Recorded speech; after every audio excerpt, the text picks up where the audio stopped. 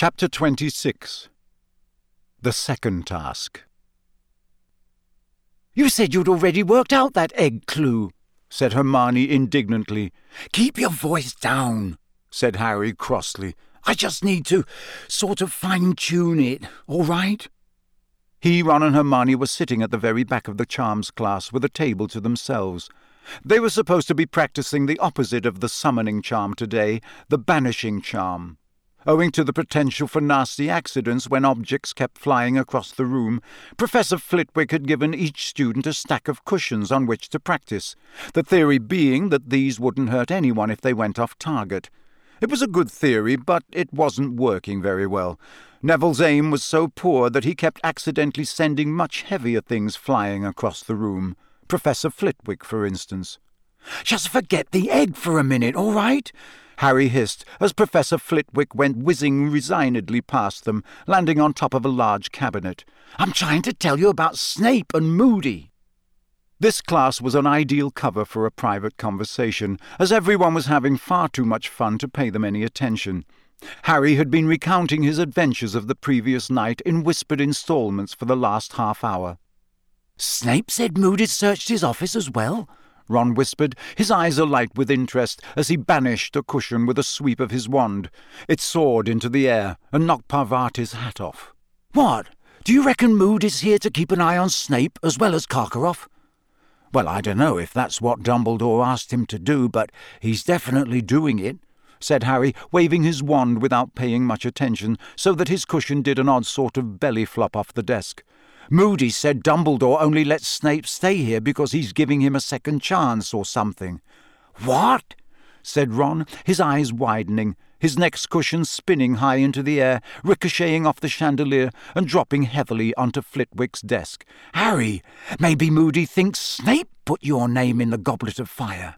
"Oh, Ron," said Hermione, shaking her head sceptically. "We thought Snape was trying to kill Harry before, and it turned out he was saving Harry's life, remember?" She banished a cushion, and it flew across the room and landed in the box they were all supposed to be aiming at. Harry looked at Hermione, thinking it was true that Snape had saved his life once, but the odd thing was Snape definitely loathed him, just as he'd loathed Harry's father when they had been at school together. Snape loved taking points from Harry, and had certainly never missed an opportunity to give him punishments, or even to suggest that he should be suspended from the school. "I don't care what Moody says," Hermione went on. "Dumbledore's not stupid. He was right to trust Hagrid and Professor Lupin, even though loads of people wouldn't have given them jobs, so why shouldn't he be right about Snape, even if Snape is a bit evil?" said Ron promptly. "Come on, Hermione, why are all these dark wizard catchers searching his office then?" "Why has Mr. Crouch been pretending to be ill?" said Hermione, ignoring Ron. "It's a bit funny, isn't it, that he can't manage to come to the Yule Ball, but he can get up here in the middle of the night when he wants to?" "You just don't like Crouch because of that elf, Winky," said Ron, sending a cushion soaring into the window. "You just want to think Snape's up to something," said Hermione, sending her cushion zooming neatly into the box.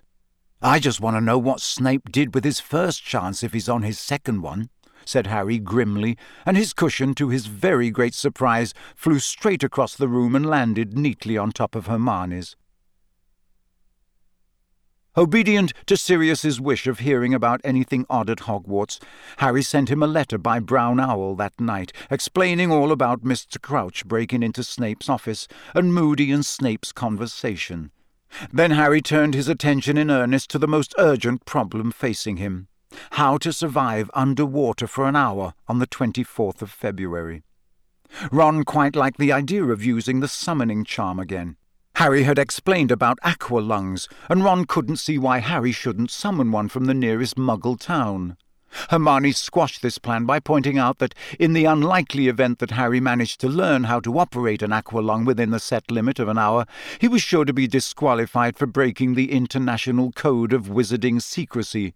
It was too much to hope that no Muggles would spot an aqua lung zoom in across the countryside to Hogwarts. "Of course, the ideal solution would be for you to transfigure yourself into a submarine or something," Hermione said. "If only we'd done human transfiguration already, but I don't think we start that until 6th year, and it can go badly wrong if you don't know what you're doing." "Yeah, I don't fancy walking around with a periscope sticking out of my head," said Harry. "I suppose I could always attack someone in front of Moody. He might do it for me." "I don't think he'd let you choose what you wanted to be turned into, though," said Hermione seriously. "No, I think your best chance is some sort of charm." So Harry, thinking that he would soon have had enough of the library to last him a lifetime, buried himself once more among the dusty volumes, looking for any spell that might enable a human to survive without oxygen.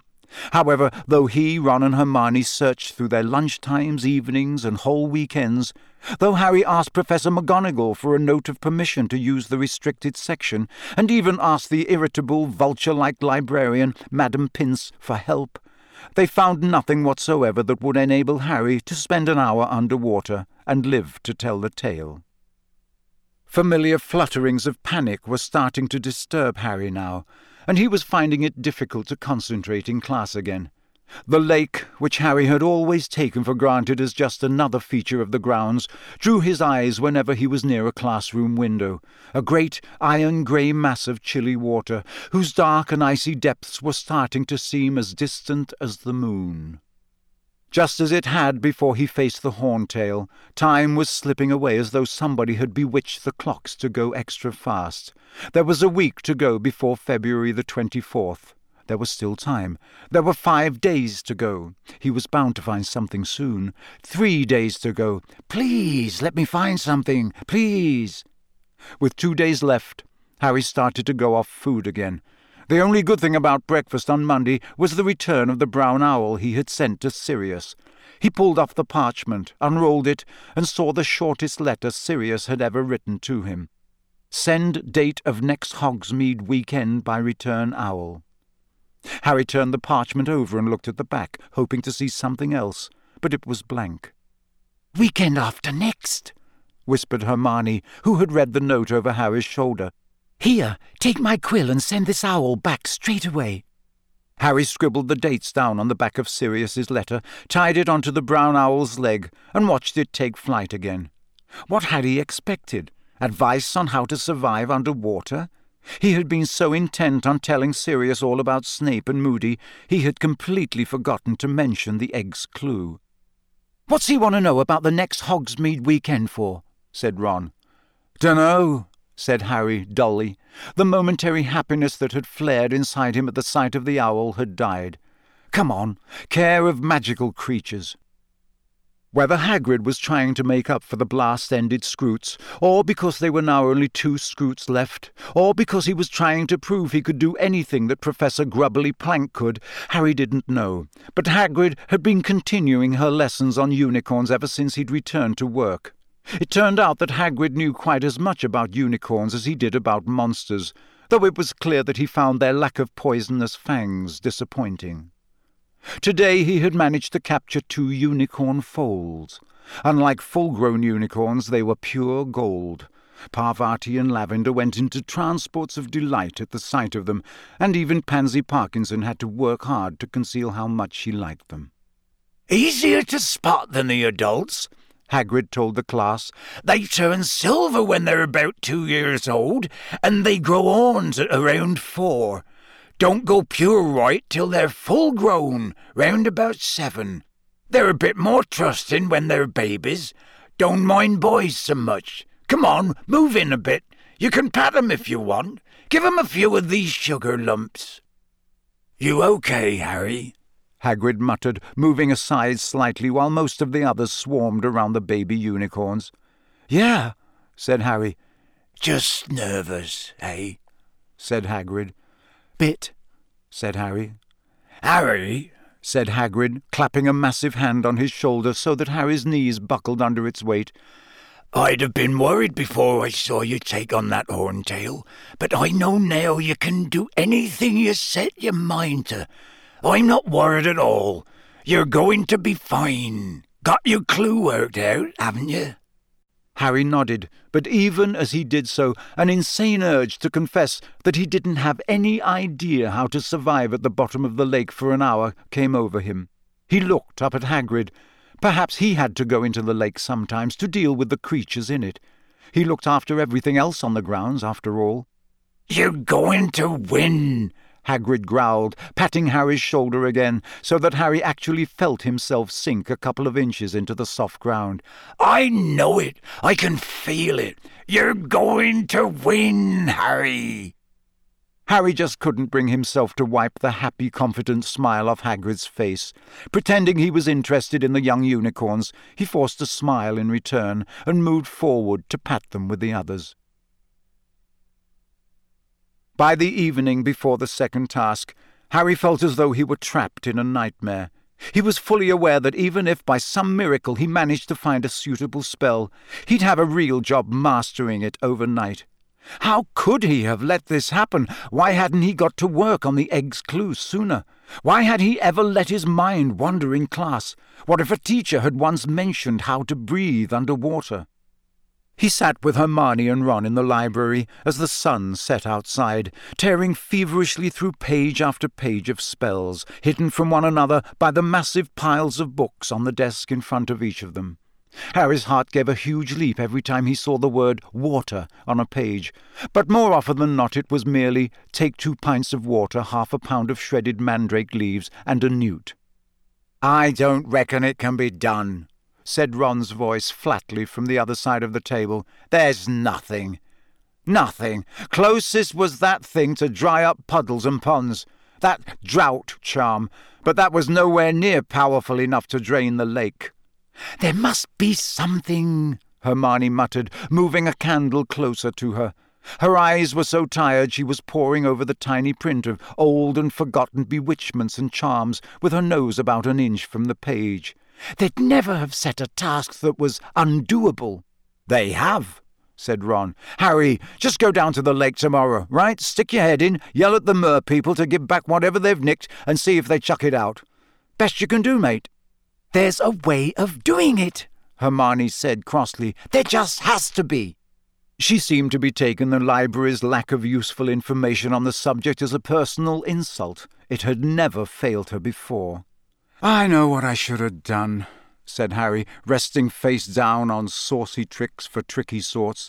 "I should have learnt to be an animagus like Sirius." An animagus was a wizard who could transform into an animal. "Yeah, you could have turned into a goldfish any time you wanted," said Ron. "Or a frog," yawned Harry. He was exhausted.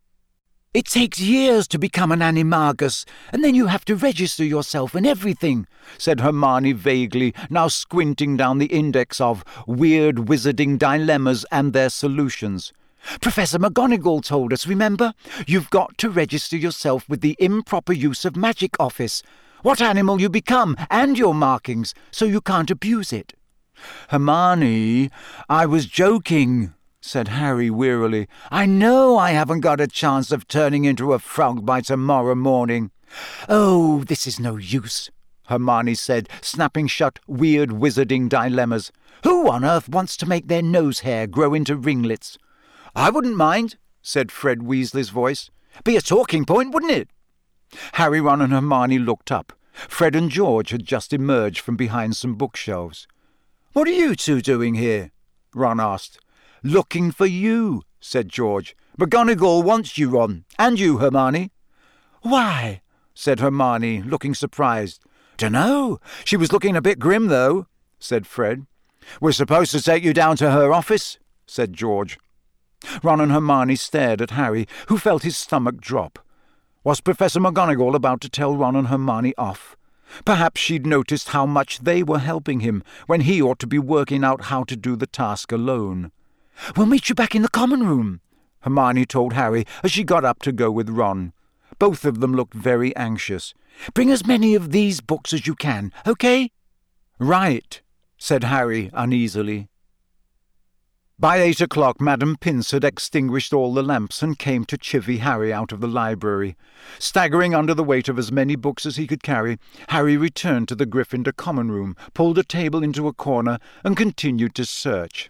There was nothing in Madcap Magic for Wacky Warlocks, Nothing in A Guide to Medieval Sorcery. Not one mention of underwater exploits in An Anthology of 18th Century Charms, or in Dreadful Denizens of the Deep, or Powers You Never Knew You Had and What to Do with Them Now You've Wised Up.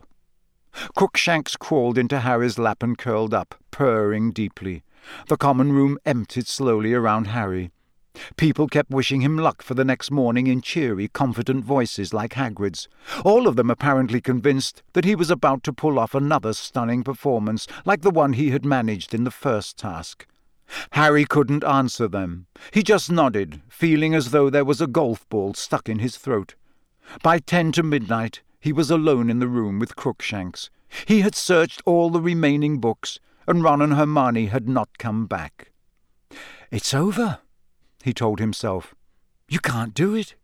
You'll just have to go down to the lake in the morning and tell the judges." He imagined himself explaining that he couldn't do the task. He pictured Bagman's look of round-eyed surprise, Karkaroff's satisfied yellow-toothed smile. He could almost hear Fleur Delacour saying, "I knew it! He is too young. He is only a little boy." He saw Malfoy flashing his Potter Stinks badge at the front of the crowd, saw Hagrid's crestfallen, disbelieving face. Forgetting that Crookshanks was on his lap, Harry stood up very suddenly. Crookshanks hissed angrily as he landed on the floor, gave Harry a disgusted look, and stalked away with his bottle-brush tail in the air. But Harry was already hurrying up the spiral staircase to his dormitory.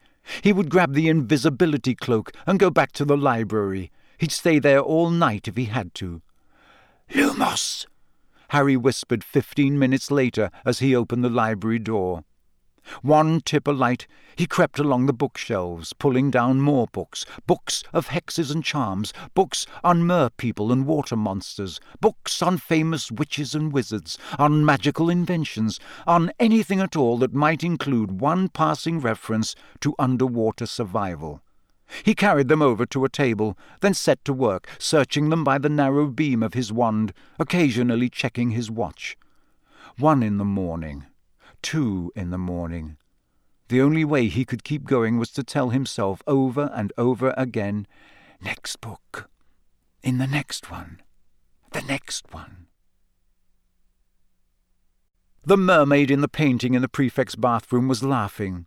Harry was bobbing like a cork in bubbly water next to her rock, while she held his firebolt over his head. "Come and get it," she giggled maliciously. "Come on, jump."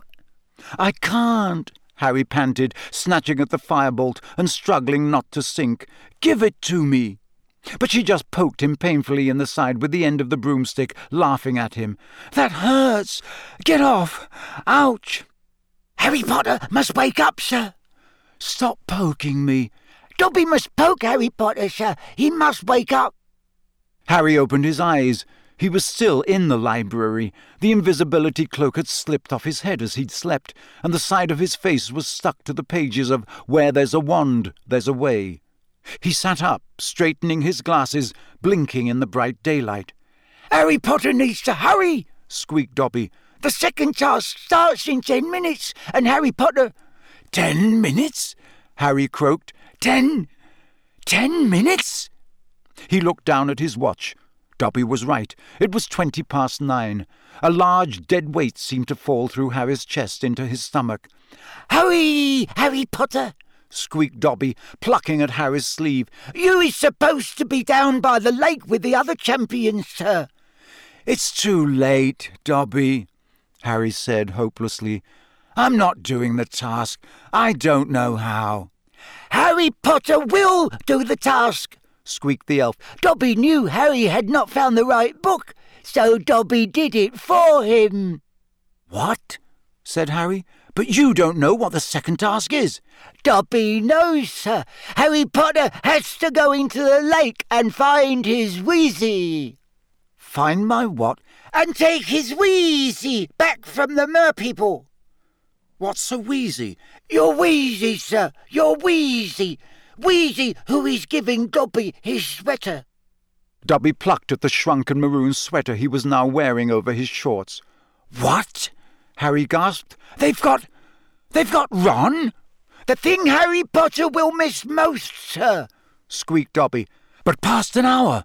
The prospect's black, Harry recited, staring horror-struck at the elf. Too late, it's gone, it won't come back. Dobby, what have I got to do? You has to eat this, sir, squeaked the elf, and he put his hand in the pocket of his shorts and drew out a ball of what looked like slimy greyish-green rat-tails. Right before you go into the lake, sir. Gillyweed. What's it do? Said Harry, staring at the gillyweed. It will make Harry Potter breathe underwater, sir. Dobby, said Harry frantically, listen, are you sure about this? He couldn't quite forget that the last time Dobby had tried to help him, he had ended up with no bones in his right arm. Dobby is quite sure, sir, said the elf earnestly. Dobby hears things, sir. He is a house elf. He goes all over the castle as he lights the fires and mops the floors. Dobby heard Professor McGonagall and Professor Moody in the staff room talking about the next task. Dobby cannot let Harry Potter lose his wheezy. Harry's doubts vanished.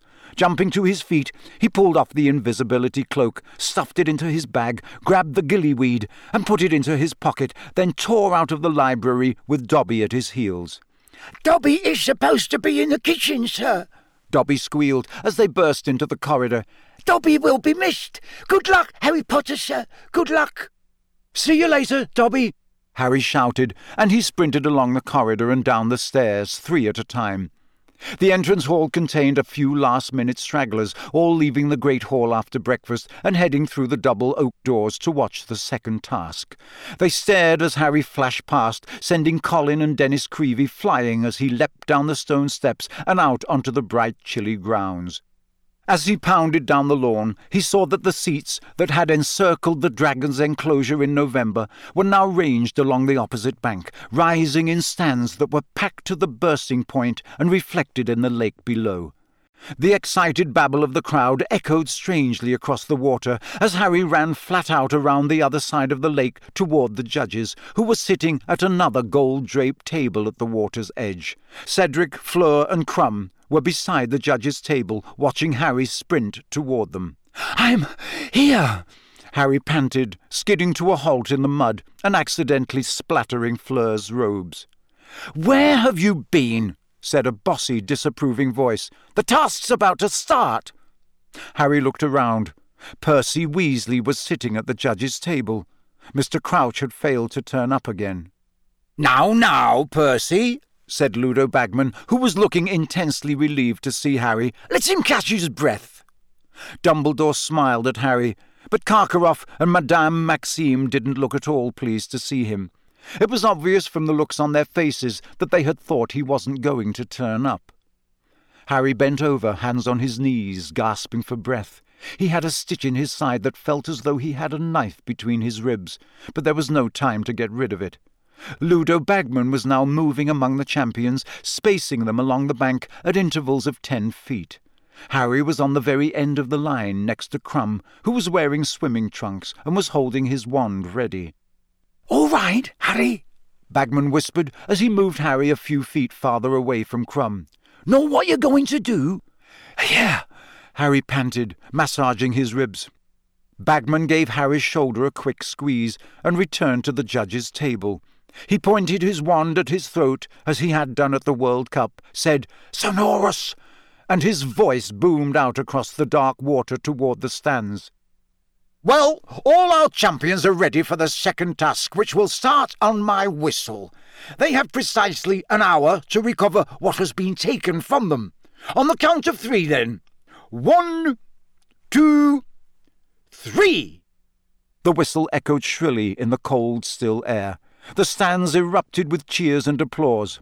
Without looking to see what the other champions were doing, Harry pulled off his shoes and socks, pulled the handful of gillyweed out of his pocket, stuffed it into his mouth, and waded out into the lake. It was so cold he felt the skin on his legs searing as though this were fire, not icy water. His sodden robes weighed him down as he walked in deeper. Now the water was over his knees, and his rapidly numbing feet were slipping over silt and flat, slimy stones. He was chewing the gillyweed as hard and fast as he could. It felt unpleasantly slimy and rubbery, like octopus tentacles. Waist deep in the freezing water, he stopped, swallowed, and waited for something to happen. He could hear laughter in the crowd, and knew he must look stupid, walking into the lake without showing any sign of magical power. The part of him that was still dry was covered in goose pimples. Half immersed in the icy water, a cruel breeze lifting his hair, Harry started to shiver violently. He avoided looking at the stands. The laughter was becoming louder, and there were catcalls and jeering from the Slytherins. Then, quite suddenly, Harry felt as though an invisible pillow had been pressed over his mouth and nose. He tried to draw breath, but it made his head spin. His lungs were empty, and he suddenly felt a piercing pain on either side of his neck. Harry clapped his hands around his throat and felt 2 large slits just below his ears, flapping in the cold air. He had gills! Without pausing to think, he did the only thing that made sense. He flung himself forward into the water. The first gulp of icy lake water felt like the breath of life. His head had stopped spinning. He took another great gulp of water and felt it pass smoothly through his gills, sending oxygen back to his brain. He stretched out his hands in front of him and stared at them. They looked green and ghostly under the water, and they had become webbed. He twisted around and looked at his bare feet. They had become elongated, and the toes were webbed too. It looked as though he had sprouted flippers. The water didn't feel icy any more either. On the contrary, he felt pleasantly cool and very light. Harry struck out once more, marvelling at how far and fast his flipper-like feet propelled him through the water, and noticing how clearly he could see, and how he no longer seemed to need to blink. He had soon swum so far into the lake that he could no longer see the bottom. He flipped over and dived into its depths. Silence pressed upon his ears as he soared over a strange, dark, foggy landscape. He could only see 10 feet around him, so that as he sped through the water, new scenes seemed to loom suddenly out of the oncoming darkness. Forests of rippling, tangled black weed, wide plains of mud littered with dull, glimmering stones. He swam deeper and deeper, out toward the middle of the lake, his eyes wide, staring through the eerily grey-lit water around him to the shadows beyond, where the water became opaque. Small fish flickered past him like silver darts. Once or twice he thought he saw something larger moving ahead of him, but when he got nearer, he discovered it to be nothing but a large, blackened log, or a dense clump of weed. There was no sign of any of the other champions, merpeople, Ron, nor, thankfully, the giant squid. Light green weed stretched ahead of him as far as he could see, 2 feet deep, like a meadow of very overgrown grass. Harry was staring unblinkingly ahead of him, trying to discern shapes through the gloom, and then, without warning, something grabbed hold of his ankle.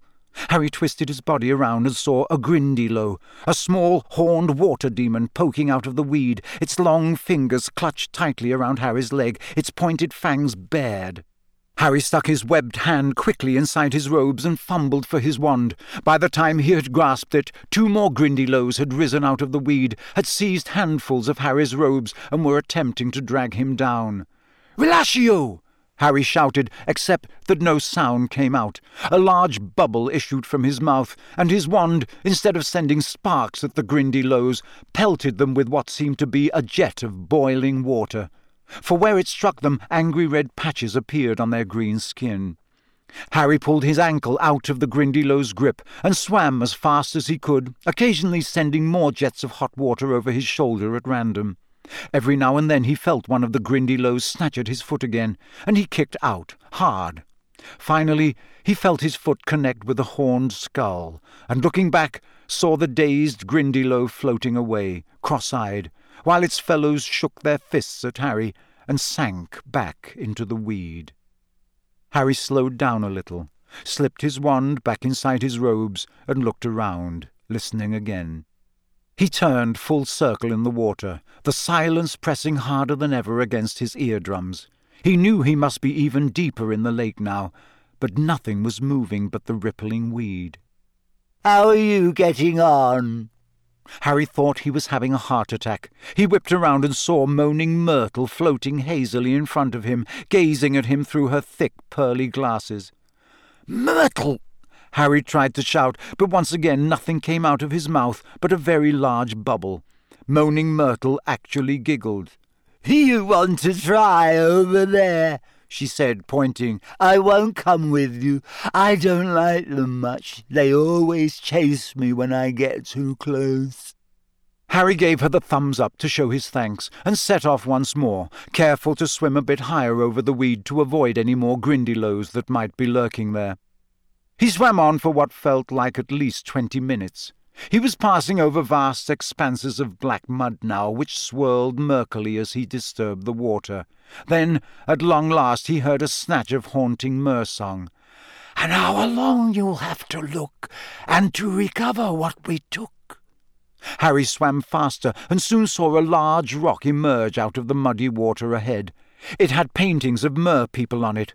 They were carrying spears and chasing what looked like the giant squid. Harry swam on past the rock, following the mer-song. "Your time's half gone, so tarry not, lest what you seek stays here to rot." A cluster of crude stone dwellings stained with algae loomed suddenly out of the gloom on all sides. Here and there at the dark windows, Harry saw faces that bore no resemblance at all to the painting of the mermaid in the prefect's bathroom. The mer-people had greyish skin and long, wild, dark-green hair. Their eyes were yellow, as were their broken teeth, and they wore thick ropes of pebbles around their necks. They leered at Harry as he swam past. One or two of them emerged from their caves to watch him better, their powerful silverfish tails beating the water, spears clutched in their hands. Harry sped on, staring around, and soon the dwellings became more numerous. There were gardens of weed around some of them, and he even saw a pet grindylow tied to a stake outside one door. Mer-people were emerging on all sides now, watching him eagerly, pointing at his webbed hands and gills, talking behind their hands to one another. Harry sped around a corner, and a very strange sight met his eyes. A whole crowd of mer-people was floating in front of the houses that lined what looked like a mer version of a village square. A choir of mer-people was singing in the middle, calling the champions toward them, and behind them rose a crude sort of statue, a gigantic mer-person hewn from a boulder. 4 people were bound tightly to the tail of the stone mer-person. Ron was tied between Hermione and Cho Chang. There was also a girl who looked no older than 8, whose clouds of silvery hair made Harry feel sure that she was Fleur Delacour's sister. All 4 of them appeared to be in a very deep sleep. Their heads were lolling onto their shoulders, and fine streams of bubbles kept issuing from their mouths. Harry sped towards the hostages, half expecting the mer-people to lower their spears and charge at him, but they did nothing. The ropes of weed tying the hostages to the statue were thick, slimy, and very strong. For a fleeting second he thought of the knife Sirius had bought him for Christmas, locked in his trunk in the castle a quarter of a mile away, no use to him whatsoever. He looked around. Many of the mer-people surrounding them were carrying spears. He swam swiftly toward a 7-foot-tall merman with a long green beard and a choker of shark fangs, and tried to mime a request to borrow the spear. The merman laughed and shook his head. "We do not help," he said in a harsh, croaky voice. "Come on," Harry said fiercely, but only bubbles issued from his mouth, and he tried to pull the spear away from the merman, but the merman yanked it back, still shaking his head and laughing. Harry swirled around, staring about. Something sharp, anything. There were rocks littering the lake bottom. He dived and snatched up a particularly jagged one and returned to the statue. He began to hack at the ropes binding Ron, and after several minutes' hard work they broke apart. Ron floated unconscious a few inches above the lake bottom, drifting a little in the ebb of the water. Harry looked around. There was no sign of any of the other champions. What were they playing at? Why didn't they hurry up? He turned back to Hermione, raised the jagged rock, and began to hack at her bindings too. At once, several pairs of strong grey hands seized him. 6 mermen were pulling him away from Hermione, shaking their green-haired heads and laughing. "You take your own hostage," one of them said to him. "Leave the others." "No way," said Harry furiously, but only 2 large bubbles came out. "Your task is to retrieve your own friend. Leave the others." "She's my friend too," Harry yelled, gesturing toward Hermione, an enormous silver bubble emerging soundlessly from his lips. "And I don't want them to die either." Cho's head was on Hermione's shoulder. The small silver-haired girl was ghostly green and pale. Harry struggled to fight off the mermen, but they laughed harder than ever, holding him back. Harry looked wildly around. Where were the other champions? Would he have time to take Ron to the surface and come back down for Hermione and the others? Would he be able to find them again? He looked down at his watch to see how much time was left. It had stopped working. But then the mer-people around him pointed excitedly over his head. Harry looked up and saw Cedric swimming toward them. There was an enormous bubble around his head, which made his features look oddly wide and stretched. "Got lost," he mouthed, looking panic-stricken. "Fleur and Crumb are coming now." Feeling enormously relieved, Harry watched Cedric pull a knife out of his pocket and cut Cho free. He pulled her upward and out of sight. Harry looked around, waiting. Where were Fleur and Crumb? Time was getting short, and according to the song the hostages would be lost after an hour. The mer-people started screeching animatedly. Those holding Harry loosened their grip, staring behind them. Harry turned and saw something monstrous cutting through the water toward them.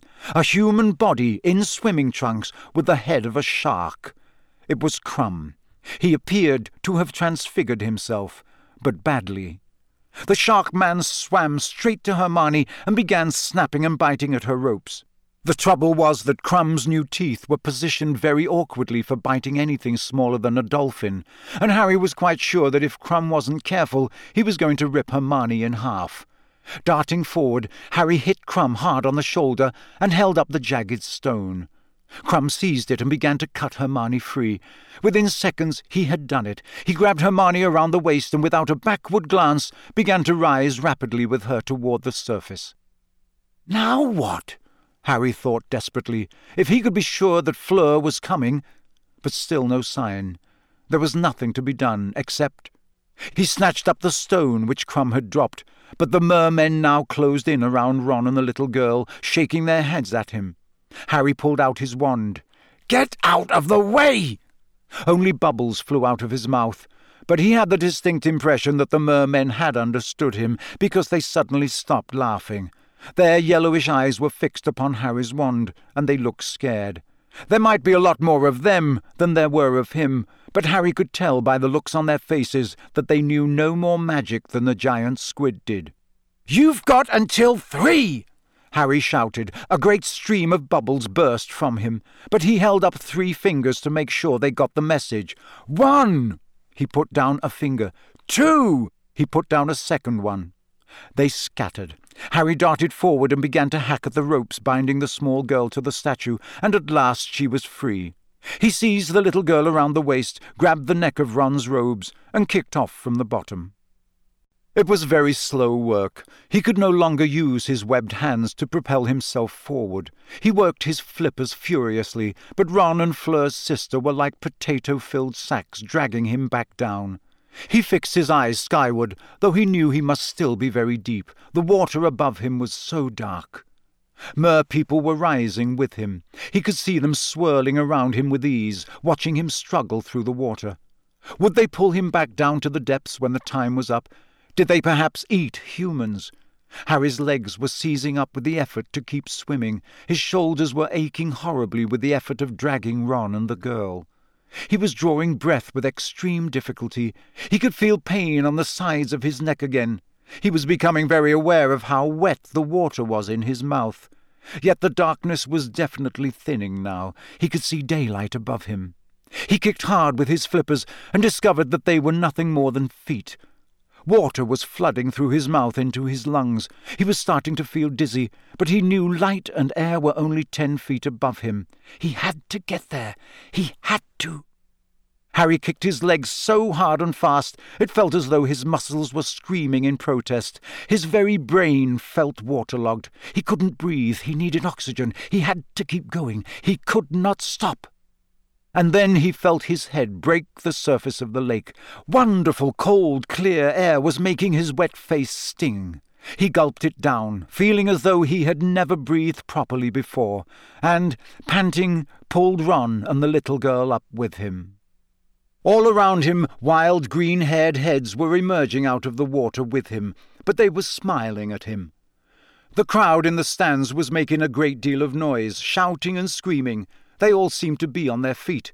Harry had the impression they thought that Ron and the little girl might be dead, but they were wrong. Both of them had opened their eyes. The girl looked scared and confused, but Ron merely expelled a great spout of water, blinked in the bright light, turned to Harry and said, "Wet this, isn't it?" Then he spotted Fleur's sister. "What did you bring her for?" "Fleur didn't turn up. I couldn't leave her," Harry panted. "Harry, you prat," said Ron. "You didn't take that song thing seriously, did you? Dumbledore wouldn't have let any of us drown." "The song said—" "It was only to make sure you got back inside the time limit," said Ron. "I hope you didn't waste time down there acting the hero." Harry felt both stupid and annoyed. It was all very well for Ron. He'd been asleep. He hadn't felt how eerie it was down in the lake, surrounded by spear-carrying mer-people who'd looked more than capable of murder. "Come on," Harry said shortly. "Help me with her. I don't think she can swim very well." They pulled Fleur's sister through the water, back toward the bank where the judges stood watching, 20 mer-people accompanying them like a guard of honour, singing their horrible screechy songs. Harry could see Madame Pomfrey fussing over Hermione, Crumb, Cedric and Cho, all of whom were wrapped in thick blankets. Dumbledore and Ludo Bagman stood beaming at Harry and Ron from the bank as they swam nearer, but Percy, who looked very white and somehow much younger than usual, came splashing out to meet them. Meanwhile, Madame Maxime was trying to restrain Fleur Delacour, who was quite hysterical, fighting tooth and nail to return to the water. Gabrielle, is she alive? Is she hurt?" "She's fine," Harry tried to tell her, but he was so exhausted he could hardly talk, let alone shout. Percy seized Ron and was dragging him back to the bank. "Get off, Percy, I'm all right." Dumbledore and Bagman were pulling Harry upright. Fleur had broken free of Madame Maxime and was hugging her sister. "It was the Grindylows. They attacked me. Oh, Gabrielle, I thought... "Come here, you," said Madame Pomfrey. She seized Harry and pulled him over to Hermione and the others, wrapped him so tightly in a blanket that he felt as though he were in a straitjacket, and forced a measure of very hot potion down his throat. Steam gushed out of his ears. "Harry, well done!" Hermione cried. "You did it! You found out how, all by yourself." "Well," said Harry, he would have told her about Dobby, but he had just noticed Karkaroff watching him. He was the only judge who had not left the table, the only judge not showing signs of pleasure and relief that Harry, Ron and Fleur's sister had got back safely. "Yeah, that's right," said Harry, raising his voice slightly so that Karkaroff could hear him. "You have a water beetle in your hair, Hermione," said Crumb. Harry had the impression that Crumb was drawing her attention back onto himself, perhaps to remind her that he had just rescued her from the lake. But Hermione brushed away the beetle impatiently and said, "You're well outside the time limit, though, Harry. Did it take you ages to find us?" "No, I found you okay." Harry's feeling of stupidity was growing. Now he was out of the water, it seemed perfectly clear that Dumbledore's safety precautions wouldn't have permitted the death of a hostage just because their champion hadn't turned up. Why hadn't he just grabbed Ron and gone? He would have been first back. Cedric and Crumb hadn't wasted time worrying about anyone else. They hadn't taken the Mer song seriously. Dumbledore was crouching at the water's edge, deep in conversation with what seemed to be the chief Mer person, a particularly wild and ferocious-looking female. He was making the same sort of screechy noises that the Mer people made when they were above water. Clearly, Dumbledore could speak Mermish. Finally, he straightened up, turned to his fellow judges and said, "A conference before we give the marks, I think." The judges went into a huddle. Madame Pomfrey had gone to rescue Ron from Percy's clutches. She led him over to Harry and the others, gave him a blanket and some pepper-up potion, then went to fetch Fleur and her sister. Fleur had many cuts on her face and arms, and her robes were torn, but she didn't seem to care, nor would she allow Madame Pomfrey to clean them. "Look after Gabrielle," she told her, and then she turned to Harry. "You saved her," she said breathlessly, "even though she was not your hostage." "Yeah," said Harry, who was now heartily wishing he'd left all 3 girls tied to the statue. Fleur bent down, kissed Harry twice on each cheek. He felt his face burn and wouldn't have been surprised if steam was coming out of his ears again, then said to Ron, "And you too! You helped!" "Yeah," said Ron, looking extremely hopeful. "Yeah, a bit." Fleur swooped down on him too and kissed him. Hermione looked simply furious, but just then Ludo Bagman's magically magnified voice boomed out beside them, making them all jump and causing the crowd in the stands to go very quiet. "Ladies and gentlemen, we have reached our decision. Merchieftainess Mercus has told us exactly what happened at the bottom of the lake, and we have therefore decided to award marks out of 50 for each of the champions as follows. Fleur Delacour, though she demonstrated excellent use of the bubble-head charm, was attacked by Grindylows as she approached her goal and failed to retrieve her hostage. We award her 25 points. Applause from the stands. "I deserve 0, said Fleur throatily, shaking her magnificent head. Cedric Diggory, who also used the bubble-head charm, was first to return with his hostage, though he returned 1 minute outside the time limit of an hour." Enormous cheers from the Hufflepuffs in the crowd. Harry saw Cho give Cedric a glowing look. "We therefore award him 47 points. Harry's heart sank. If Cedric had been outside the time limit, he most certainly had been.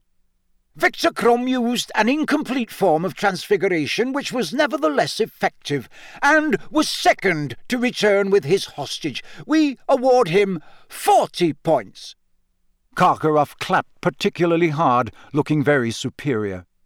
Harry Potter used gillyweed to great effect, Bagman continued. He returned last and well outside the time limit of an hour. However, the Merchieftainess informs us that Mr. Potter was first to reach the hostages, and that the delay in his return was due to his determination to return all hostages to safety, not merely his own. Ron and Hermione both gave Harry half-exasperated, half-commiserating looks. Most of the judges, and here Bagman gave Karkaroff a very nasty look, feel that this shows moral fibre and merits full marks. However, Mr. Potter's score is 45 points. Harry's stomach leapt. He was now tying for first place with Cedric. Ron and Hermione, caught by surprise, stared at Harry, then laughed and started applauding hard with the rest of the crowd. There you go, Harry! Ron shouted over the noise. You weren't being thick after all. You were showing moral fibre. Fleur was clapping very hard too, but Krum didn't look happy at all. He attempted to engage Hermione in conversation again, but she was too busy cheering Harry to listen. The third and final task will take place at dusk on the 24th of June, continued Bagman. The champions will be notified of what is coming precisely 1 month beforehand. Thank you all for your support of the champions. It was over, Harry thought dazedly, as Madame Pomfrey began herding the champions and hostages back to the castle to get into dry clothes. It was over. He had got through. He didn't have to worry about anything now until June the 24th. Next time he was in Hogsmeade, Harry decided as he walked back up the stone steps into the castle, he was going to buy Dobby a pair of socks for every day of the year.